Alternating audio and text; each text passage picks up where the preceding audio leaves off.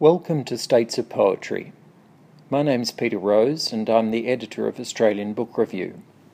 States of Poetry is a national project intended to highlight the quality and diversity of contemporary Australian poetry. Funded by Copyright Agency's Cultural Fund, these are the first federally arranged poetry anthologies published in Australia. Each state selection has been edited by a senior poet. The state editors have chosen 6 local poets actively publishing new work. The state anthologies appear on our website with introductions from the state editors, biographies of the poets, plus remarks from the individual poets and recordings of some of their poems. Here to introduce the New South Wales States of Poetry is State Editor Elizabeth Allen. I have come to think of editing as flower arranging. I could have picked other flowers for this anthology, from New South Wales's talented and famous state flora, rare flowers like Judith Beveridge, Robert Adamson, John Tranter, Les Murray, or I could have picked any of a number of other lesser known but no less beautiful flowers. But instead, I've picked the bunch you find here. A bunch of flowers, as it turned out, that are hand-picked from my local area.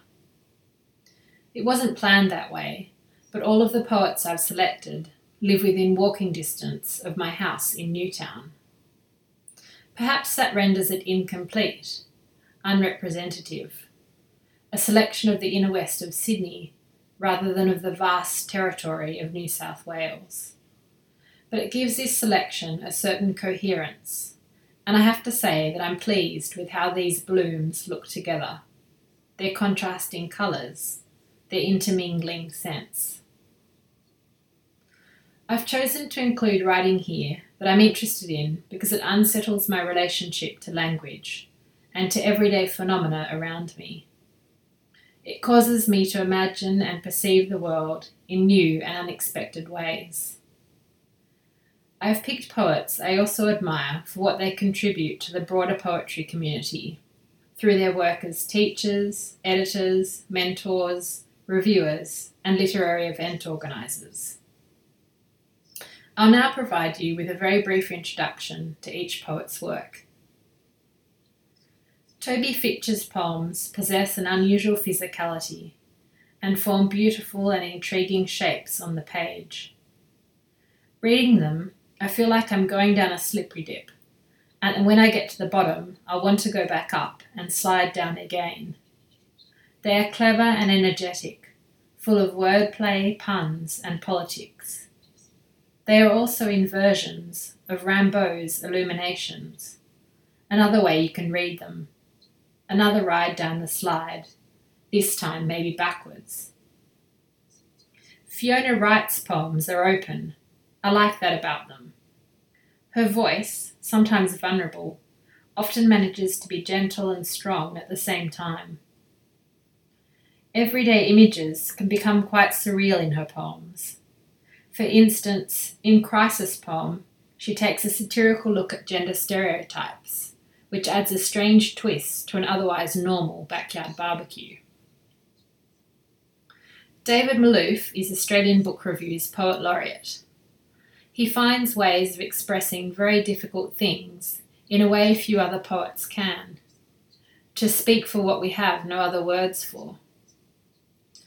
Sometimes I see David sipping coffee under neon lights at the very busy Broadway shopping centre, which he frequents, watching people come and go. I was pleased to be able to juxtapose this mental image of him with those of his late poem, a hushed and contemplative reflection on a much quieter coffee-drinking experience. Susie Anderson moved from Victoria to New South Wales relatively recently. She writes strikingly easygoing, relaxed prose poems.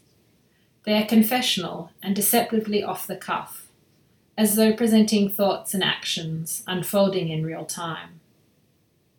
Her unaffected voice, typically keen to reveal her quirks and shortcomings to the reader, is instantly endearing. I find reading Pam Brown's poems a bit like watching jazz. It can feel like she's going off on long solo explorations, that you are watching her skillfully improvise. Things from the outside world, a train announcement, a sign she passes, interweave themselves with her inner melodies, and she seems to play with the sounds and rhythm of words, as much as with sense and nonsense. As in this passage, rain taxi, book thug, I ate all your bees. In her poetry, Kate Middleton displays an intricate and extensive knowledge of many topic areas and texts. She follows her obsessions with enthusiasm and takes her willing readers along for the ride. Here she takes us into a Rubens painting, into the Wizard of Oz, and into the belly of a whale. Kate adroitly uses similes to bring together ideas which at first seem contradictory, but then make perfect sense. A lion is as patient as an avalanche. The ground beneath Dorothy's feet glows like ruby, dense and knotted as blood. So here are the flowers I've wandered the streets of the inner west to gather for you. I hope you enjoy living with them as much as I do.